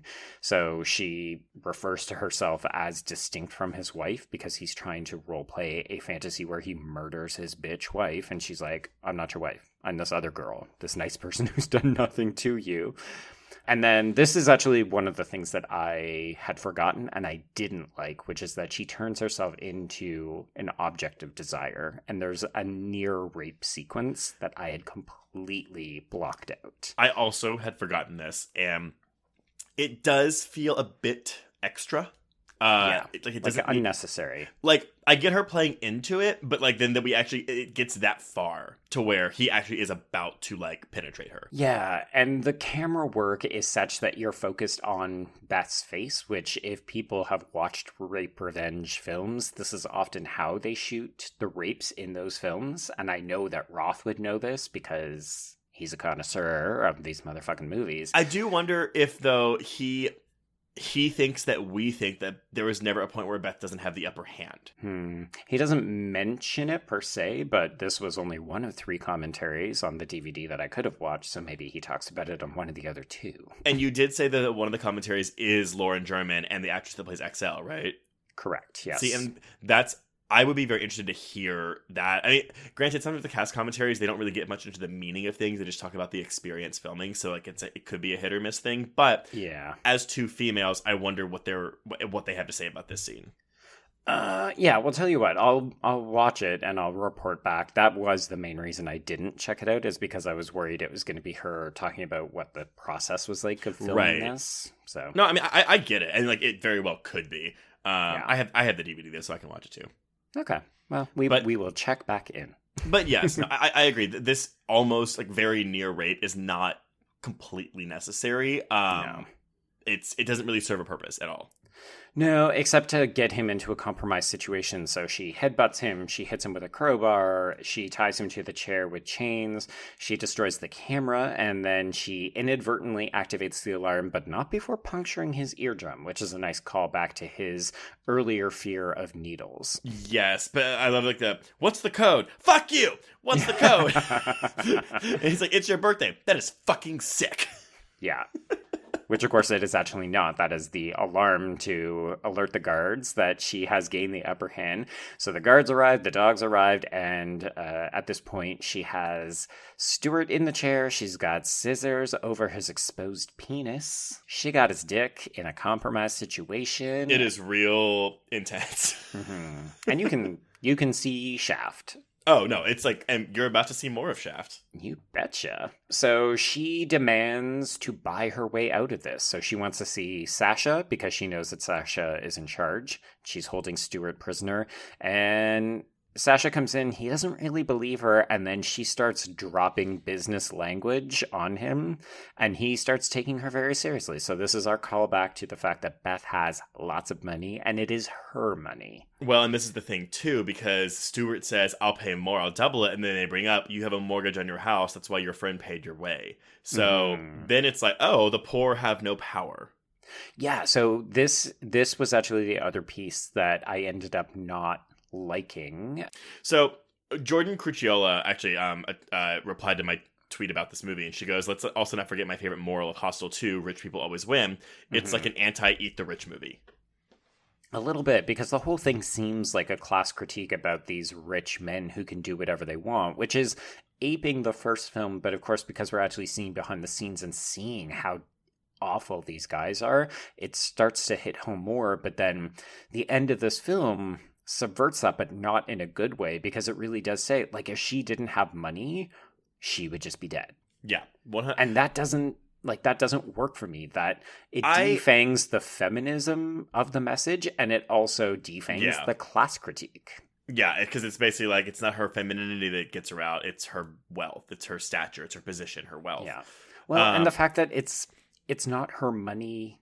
Like, she didn't make this money herself, right, even. It's an inheritance from her dead mom. So you can't even make the argument that she is savvy. That's undeniable. She's played it smart this whole film. She's done nothing to justify being in this situation in the way that assholes could normally say. Like, she didn't get drunk and go off with a guy in a boat like Lorna, and she didn't fuck a guy in a sauna like Whitney. She literally just ended up here. So this is what I want to bring up then too, because former guest BJ Colangelo also had something to say about this film. She's not a fan of this movie or Roth. So I mentioned how I love the fact that we have like a smart, likable, relatable, and queer final girl in this movie. BJ responded with, except if she didn't have the queer attraction in the first place, the whole film would have been avoided. It feels like a cautionary tale of giving in to your desires, unless you're as rich as Ellen and can protect yourself. And then I mentioned, like, well, it's kind of the same in the first movie, though. You know, like, the guys, like, they give in to their desires and they're killed for it. Mm-hmm. And she said, the difference is that there isn't an expected warning about being straight the way there is being queer, so that the first movie isn't the same message. It's romanticized for straight Americans to have a once-in-a-lifetime love connection in Europe. Queerness is us asking for it. Or if, like, you know, people are like, oh, like, you know, you'll go to Europe and have a magical tryst. Queer people are killed, and comments read, they should know better. Yeah, I had conflicting emotions when I saw that, because I don't necessarily think she's wrong, but at the same time, I don't feel like that's the message that people take away from this. Well, so here's the thing, though. I mean, like, and this is really getting into, like, an intentionality versus, like, I don't know what, but I don't think that's Roth's intention at all. No, although we've never shied away from being like, well, fuck that, because that's a reading, and we disagree with it. That's exactly what I'm saying, though. 100%. Is the movie to blame if people walk away from that? I don't know, because I also think it's just the life that. The culture, even back in 2007, or, you know, like, or especially because of 2007. Right. But, like, it's a combination of factors that if someone takes that away from this movie, it's like, okay, well, is that the movie's fault? Of course, yes, partly. But it's also like, I didn't walk away from this movie thinking that. Mm-hmm. But if BJ does, I mean, that, again, it doesn't negate her reading. Yeah. No, not at all. Because that, as we mentioned, it is a reading of a film. You can read a film any way you want based on, but going into a reading of a film is based on your life experiences. Yeah, I mean the other thing that I said I don't necessarily agree with BJ, but then when I was thinking back to that and writing this recap, which is, I apologize, has gone very long. It's okay. I did think of this final scene. So, she gets her way out, she gets a tattoo, and then the final scene of this movie is her getting her revenge on Axel. Mm-hmm. And she becomes this queer avenging angel who punishes the girl who misled her. And I thought to myself, okay, so if we do end up looking at this film as a queer warning, don't trust strangers who don't trust your attraction and follow a stranger to a weird foreign country. Think about what it also turns Beth into. The whole movie, she's been this sane, rational, deeply empathetic individual, and the final scene of this movie is her fucking decapitating this girl that she had a crush on. Reading's a reading. You can read a movie however you want, but in terms of how I feel what the film is trying to say, I don't think the film is trying to say anything negative about queerness or oh, it's bad to be queer. It's her falling for this is it's because she was queer. But I definitely do think the film is wanting us to root for this final scene. And admittedly, I do. And it's played for laughs again because the music that plays when they play soccer with her head is very goofy. Very goofy. But yes, looking at it, I'm like, should I be rooting for this? Should I be happy that she's now part of the elite hunting group? Yeah, because if you compare it to the original film where the two other girls get killed, that's only because they're in the street and Paxton sees them. Yeah, he could have chosen to go around them, but he doesn't. He drives over them. But, that feels more like it wasn't motive driven. It was a moment of indecision where he said, you know what, I could choose to be the better person and not kill these girls, but you know what, fuck them, I want revenge, and he does. Whereas here, Beth had to coordinate this with the bubblegum gang. Yeah. So that they would set up this trap with Axel so that she could then decapitate her. And that, I don't know. I don't love that message. I also don't love that she gets her elite hunting group tattoo on a tramp stamp. Yeah. It's I had forgotten that, and all I could think of was no one else gets this anywhere, and maybe it's just, she's trying to put it somewhere that it'll be covered up, but at the same time, this is Eli Roth, and we know that he has certain opinions about the depiction of women, so for a woman to then get a tattoo on a tramp stamp. And that's the thing too, is, it's would you feel differently if it was a different director and writer? I mean, it doesn't matter because it is the way it is. But it's because it's Eli Roth, it's all automatically looked at more harshly, I feel like. I'm being more critical, perhaps, right. But... I mean, I'm not saying you shouldn't, because based on what we've seen from Eli Roth. Right. I am justified in this. Yeah. So I don't know. So this is the end of our film. It ends with Axel's decapitated head getting played to jaunty music. And we did gloss over him calling her a cunt. Sorry, yes. So she is bartering with Sasha, and Sasha is totally going in. He's like, yeah, you know what? As long as you've got the money and as long as you're prepared to kill someone, I'll let you out of here. And Stuart is having none of it, and he calls her... a stupid fucking cunt. Yeah, he says, they're still going to kill you, you stupid fucking cunt. And she says, what did you call me? And he says, I called you a cunt. And as we know, this is Beth's trigger word, and she lops off that dick, walks out of the room, and feeds it to the dogs. The scene, though, so the scene where she grabs the dick is 2 seconds longer in the animated cut, because it is full, shaft and balls that you just see. You see everything. And it is an enormous penis, because it's totally flaccid. Obviously, you got a vice on your dick, you're going to be flaccid as fuck. And it is enormous. Yeah, and this is Eli Roth trying to give people a fuck yeah moment where all the guys in the audience go, ooh, and all the girls do a fist pump cheer kind of deal. And listeners, please let us know your reactions to that scene. I mean, I do. I buy into it. I 100% support Beth. I am all about the fuck yeah, because that guy is a dick and he deserves to lose his. Now, I do want to just just because the word cunt is so significant in this film, I thought that it was interesting, given also our tendency to use it in an affectionate or... Not so affectionate. Well, no, I feel like we use it in a way where we're trying to reappropriate the term and take the stigma out of it. And I appreciate that, as you said earlier, not everybody feels that way, but I do want to direct people to a source that I found when I was doing some research on this. So there's a podcast, it's discontinued now, but it's called Very Bad Words by Matt Findler. And he takes one bad word or one phrase for each episode, and he has an author named Katrin Redford on this episode, which is about the C word. And she talks about her experience reading this really infamous book from 1998 called Cunt, A Declaration of Independence, and how it changed the way that she looks at the term.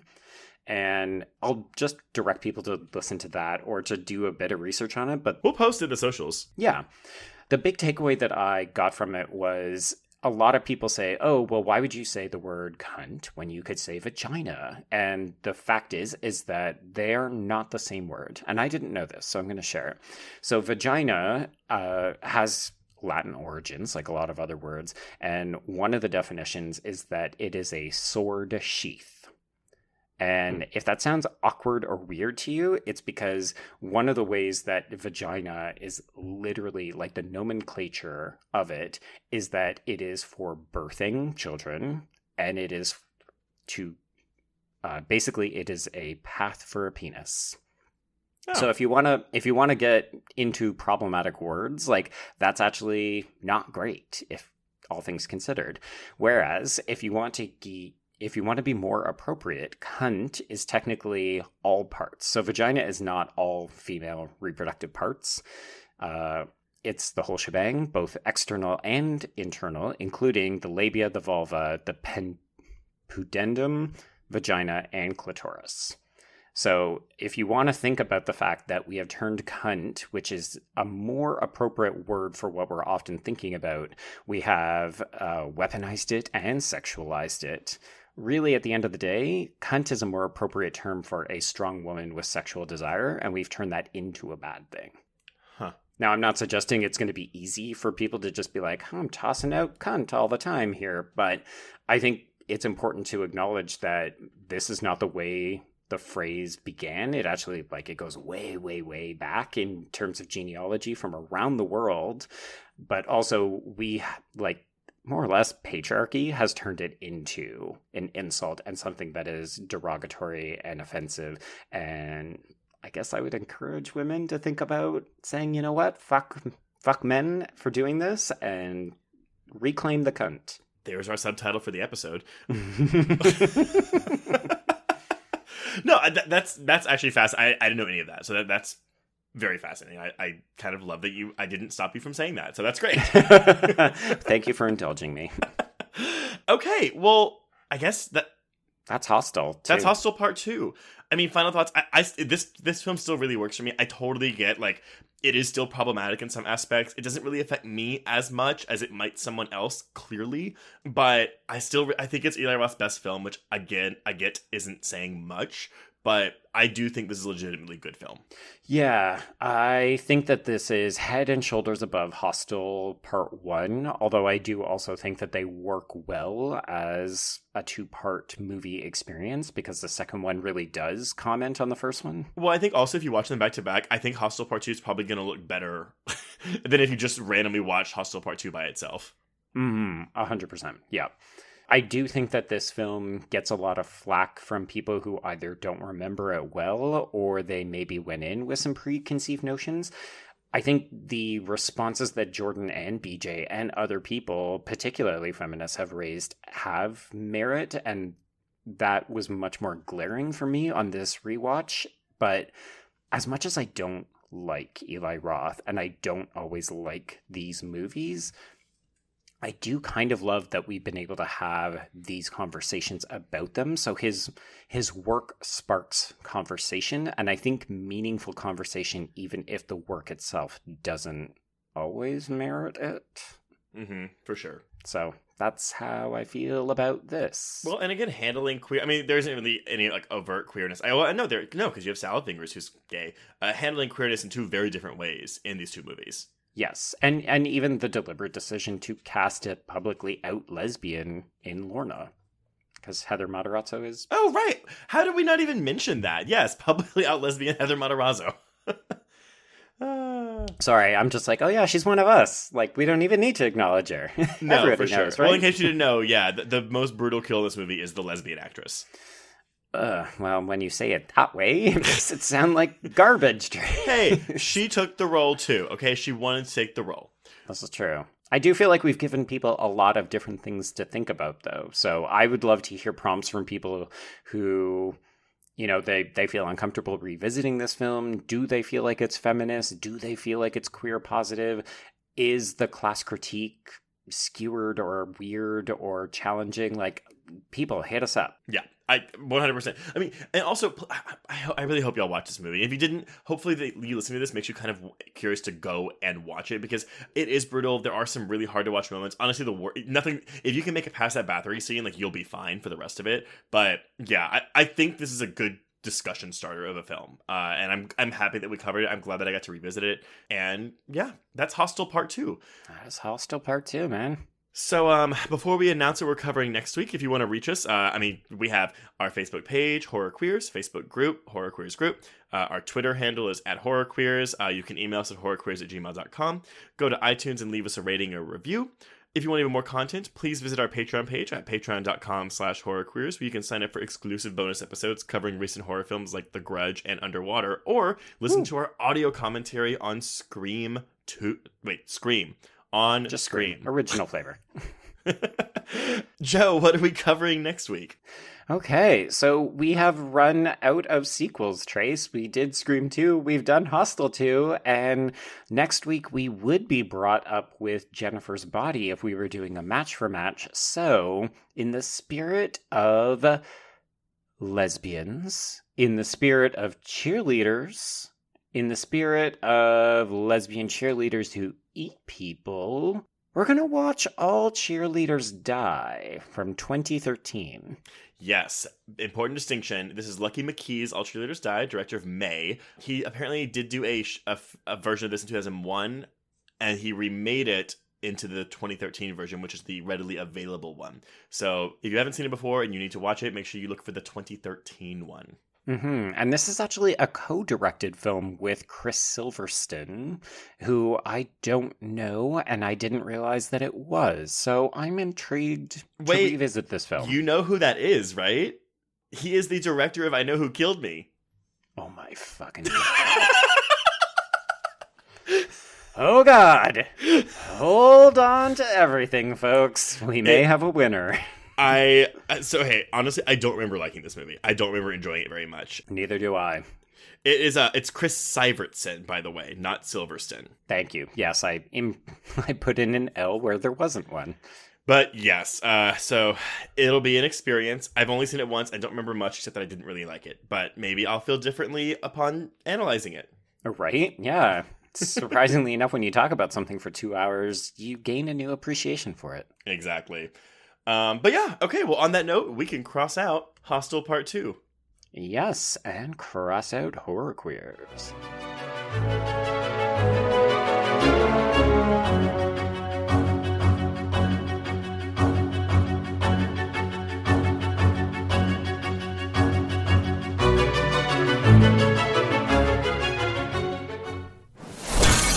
Bloody Disgusting Podcast Network, home of creepy, disturbing, and terrifying creepypastas, SCP archives, weekly full cast storytelling, horror queers, genre commentary from an LGBTQ perspective, and the Boo Crew, horror-centric interviews. Listen free wherever you stream audio and at bloodydisgusting.com/podcasts.